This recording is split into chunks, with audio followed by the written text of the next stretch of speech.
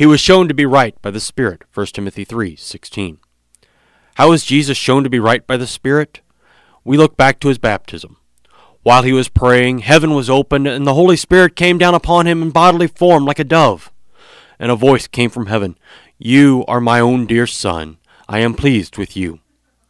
The dove coming down and lighting on Jesus' head proved him to be the Messiah. He was the anointed one promised by God through his prophets. Beyond this one instance, we have Jesus' entire ministry. The Holy Spirit came out of his mouth through his words as he taught the people. They were convicted of their sins by his teaching. Whether they came to faith through the words or not, they realized he wasn't like the teachers of the law. Instead, he taught with authority. Every other teacher taught off the authority of previous teachers. They had no authority in themselves, but Jesus had authority because he had the Holy Spirit. Today, every Christian is given the Holy Spirit in their baptism. They had the authority through Jesus to teach as he taught, to teach with authority, as he gave us to do in his Great Commission. You are right by the Spirit because you have been baptized.